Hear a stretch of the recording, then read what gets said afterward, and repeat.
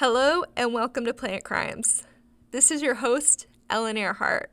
This is a two-part episode that explores the question, do plants have rights? And if someone violates those rights, what happens to them? On this podcast, we've talked a lot about laws that protect individual plants. For example, you may have caught the episode about how the people stealing living rock cactuses out of Big Bend faced 6 months in prison and $125,000 in fines under the Endangered Species Act and the Lacey Act. But the biggest risk to most species aren't poachers. They're climate change and habitat fragmentation. Punishing individual people for crimes on this scale becomes murkier, but maybe it's possible. Whether Bolsonaro will be put in jail at the end of the day is definitely not what drives us as priority number one.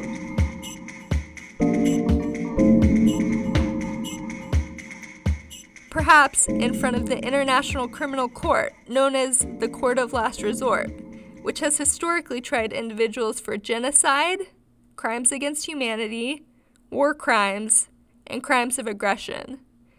Maybe we could add massive plant habitat destruction, often called ecocide, to that list. So what is the ICC?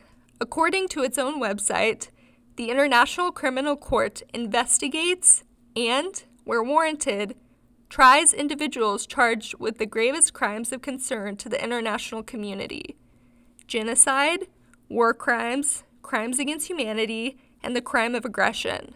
When I think of an international court, I think of Chief Nazi propagandist Hermann Goering laughing cockily in his blue suit at the Nuremberg trials, but that is an outdated image. While the Nazi trials after the Second World War were certainly part of the history of international courts in general, the ICC as it exists now was established in 2002. The court in The Hague so far has mostly investigated people from countries in Africa, which of course has led to accusation of racism and bias, because white people can commit war crimes too. But so far, that's what we've got. The ICC deals with crimes against humanity. Our species relies on plants, so you could define massive habitat destruction or runaway climate change as a crime against humanity. I personally would love to shred the shackles of our human myopia and embrace other species as deserving of rights. But right now, that seems a couple years off. And so, in December 2021, an Austrian environmental justice nonprofit called All Rise filed an official complaint against the Brazilian president Jair Bolsonaro for crimes against humanity because of the intentional destruction of the Amazon rainforest. And I am delighted to introduce the founder of All Rise. So, my name is Johannes Wesermann. I'm the founder and initiator of Austrian registered All Rise, and my pronouns is he and him. And so you started as an entrepreneur, right? So what made you decide to found All Rise and take that journey? Yeah, entrepreneur for all my life, more or less. I think, as usual, there was a personal incident. And obviously, you remember in 2019, all screens were full of the burning Amazon. And I was not aware of the situation as it was back then and as it is today. And I just got so irritated. And it's one of these moments where you then decide, do I just nod and say, damn, poor them, and then play tennis again?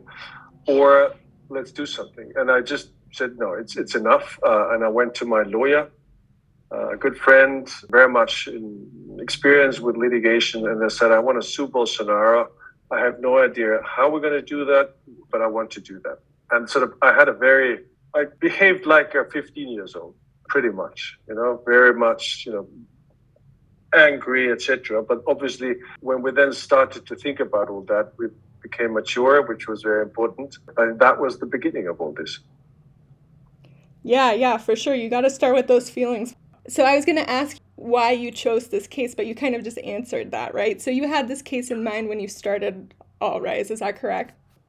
I had no idea what this is all about. I just thought this guy is behaving like I don't want somebody to behave like that. And we know he is partly at least responsible, so let's just make him accountable. That's it. But obviously what this is all about is it has a much bigger story than Bolsonaro, because he's gone one day, going to be replaced by somebody. The big point is fighting the climate change will very much happen in courts. And why? Because we need clear, non-negotiable results. We need to understand what to do and what not to do. And those decisions, those sort of laws, etc., they won't be introduced by the politicians for whatever reasons, without doing any political bashing or politic bashing. We need the courts to do that. And for us, that means us as a civil society, the lawmakers, and also the politicians, we need to test existing laws, whether they are sufficient to meet a climate crisis. As you know yourself, the laws which guide us as a society are years old, decades old, and partly centuries old. They were not made or developed to meet a climate crisis. They had other purposes in mind. So we need to understand, we know what we have. Is it sufficient or not? If it's not sufficient, we need to change the laws. If it's sufficient, we need to make use of it. And that's sort of what the overall big picture is.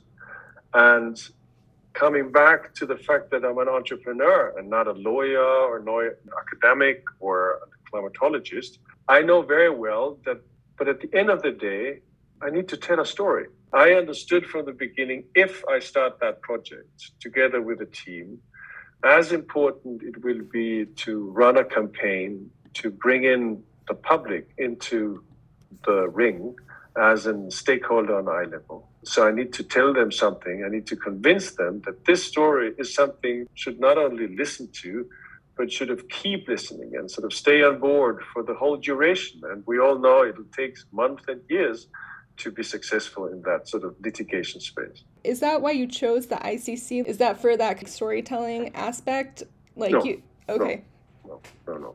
No, the ICC is the court of last resort. It's international law. It's not only about the local impact of deforestation on indigenous communities, on civil society, which is tragic. But it's also about us as global citizens, because the impact on a global level, meaning the climate, is enormous. So obviously, in light of that, we have chosen the ICC as the court of last resort to pitch that.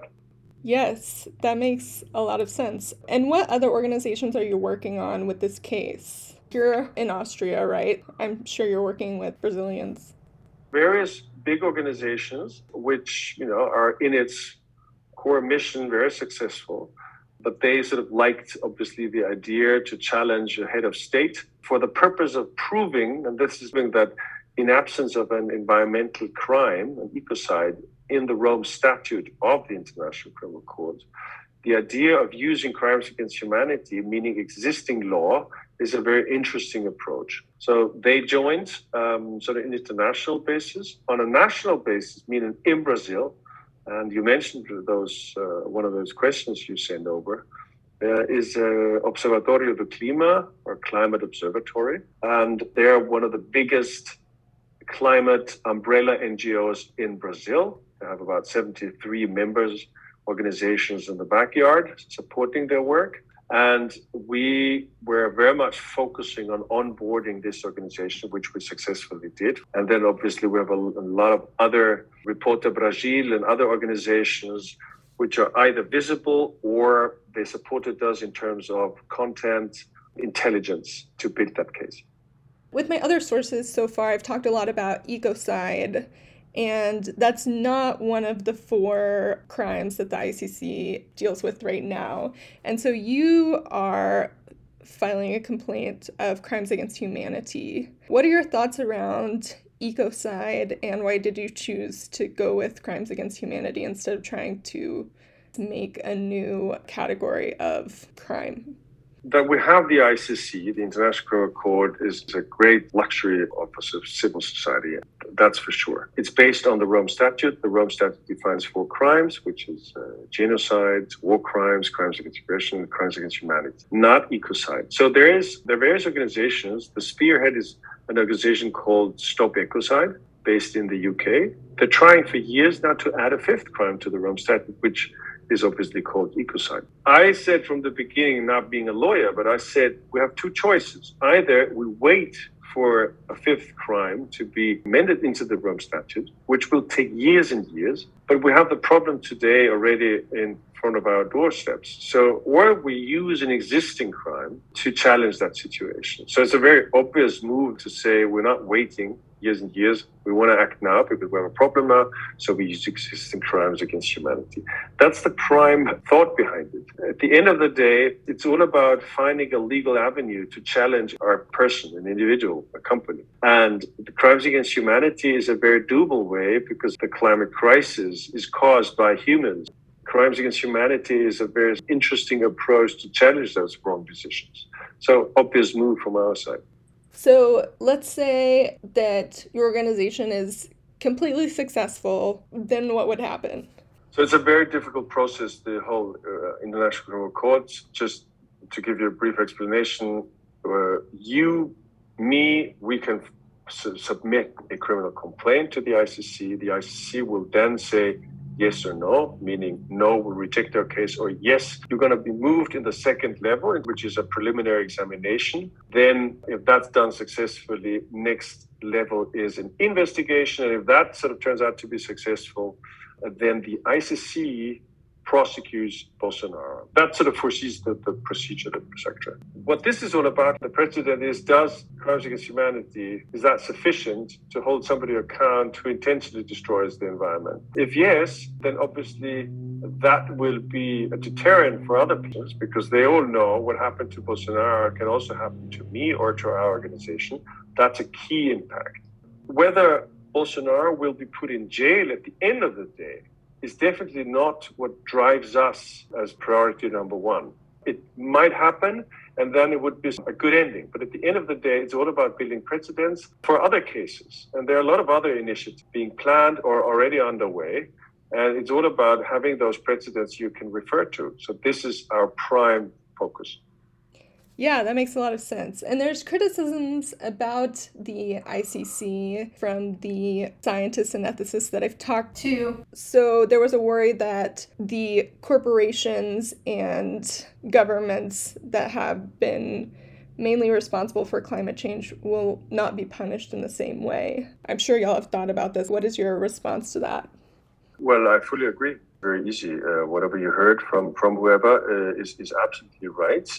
But we have the ICC. That is a landmark jurisdiction, and we need to be very proud to have that, despite all its weaknesses. The major weaknesses of the ICC is its history. It's a very young court. We know the ICC primarily for prosecutions against African former presidents or despots. The main problem of the ICC is that it only prosecutes individuals, no companies, no governments. So it's not a question of global west, global north, global south. It's just that's their sort of Rome statute. The statute defines we can only prosecute, we meaning the ICC, individuals. So talking about companies, corporates, etc., the ICC will never be competent jurisdiction, but we have other jurisdictions in place. Within the European Union, national jurisdictions, yes, great weakness for the ICC, but I have alternative jurisdictions, courts, which I can make use of.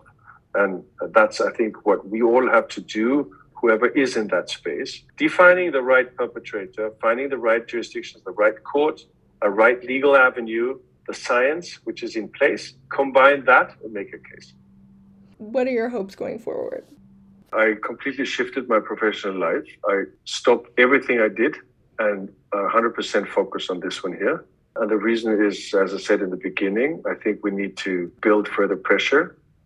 The best way to do that, for me at least, and me and my team, is taking the law at the core of our project. And it's one of various instruments. Others will go on demonstrations. There are various instruments. It's all needed. All these instruments are needed. But my focus is on the courts. And I strongly believe in a sentence which was said by a guy called Philip Sands, who is a very interesting English lawyer and also one of the major drivers of this Stop Ecocide initiative. And he once said, "Nothing sharpens our attentions than the fear of going to jail." And at the end, he's so right. So if we challenge companies, governments, or people on an individual basis, meaning we know what you did and we can prove it, and we can sort of teach to court. This is exactly, I think, the best way of building change of behavior. So that's why my 100% focus is on that. And I think we are doing pretty fine. We have a very interesting set of new cases ahead of us. And it always follows the same methodology, building a legal avenue, science, and doing a good campaign to onboard the public on that very topic. What Allrise is doing is really cool and very important. But to be honest, this still isn't incredibly satisfying. The Exxon executives who studied the climate crisis almost 50 years ago and then spent millions of dollars spreading misinformation about it walk around free and rich.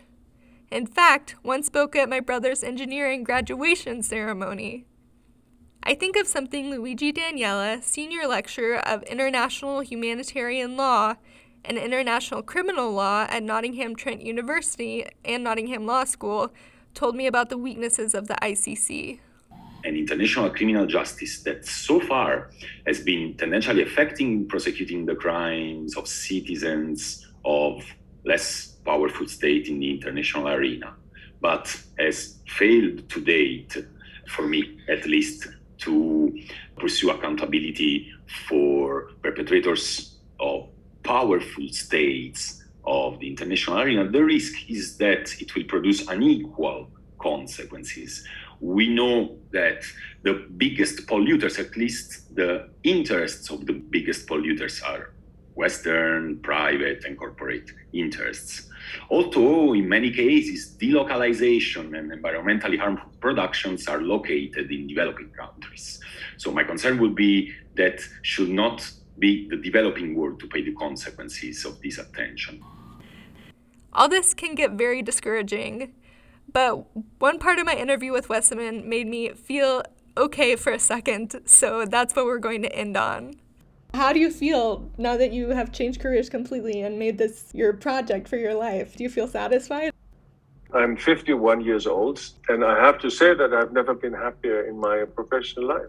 And of course, you're probably half as old as I am, but the older you get, that's the sort of the normal development. You always look for this big word purpose. And I think very, very strongly, and I'm definitely not an activist or something. I'm a normal human being. I think we should all use our talents to contribute something to fighting climate change. And if my contribution is building such projects, building teams, running around and collecting money, if that makes the impact, well, fine. And if my kids want to go on the streets and go for demonstrations, fantastic, I'll support it. So we all should use our capabilities, and it does make me very happy. Our next episode will be about a new type of crime, ecocide. Ecocide is the destruction of the natural environment by deliberate or negligent human action. As hard as it is not to put ourselves at the center of things, ecocide is really about the rights of plants and wildlife and the ecosystems themselves. We hear from Natalia Green, consultant for the rights of nature with the Pachamama Alliance and one of the leaders for the Global Alliance for the Rights of Nature in Ecuador. People are not questioning any longer if nature should have rights. They're actually starting to question their governments of why nature is not recognized as a rights-bearing entity in their constitutions or in their laws. This is Ellen Earhart, and you can find me on all the socials. I started a monthly newsletter called Tiny Gardens. If you like plant crimes, you'll probably like it. Thanks to Yoram and Tegan from the podcast Plants and Pipettes and Judith from flora.l.design for giving this a first listen and edit. And thank you to Nikki Wong for the Plant Crimes art. Thanks for listening.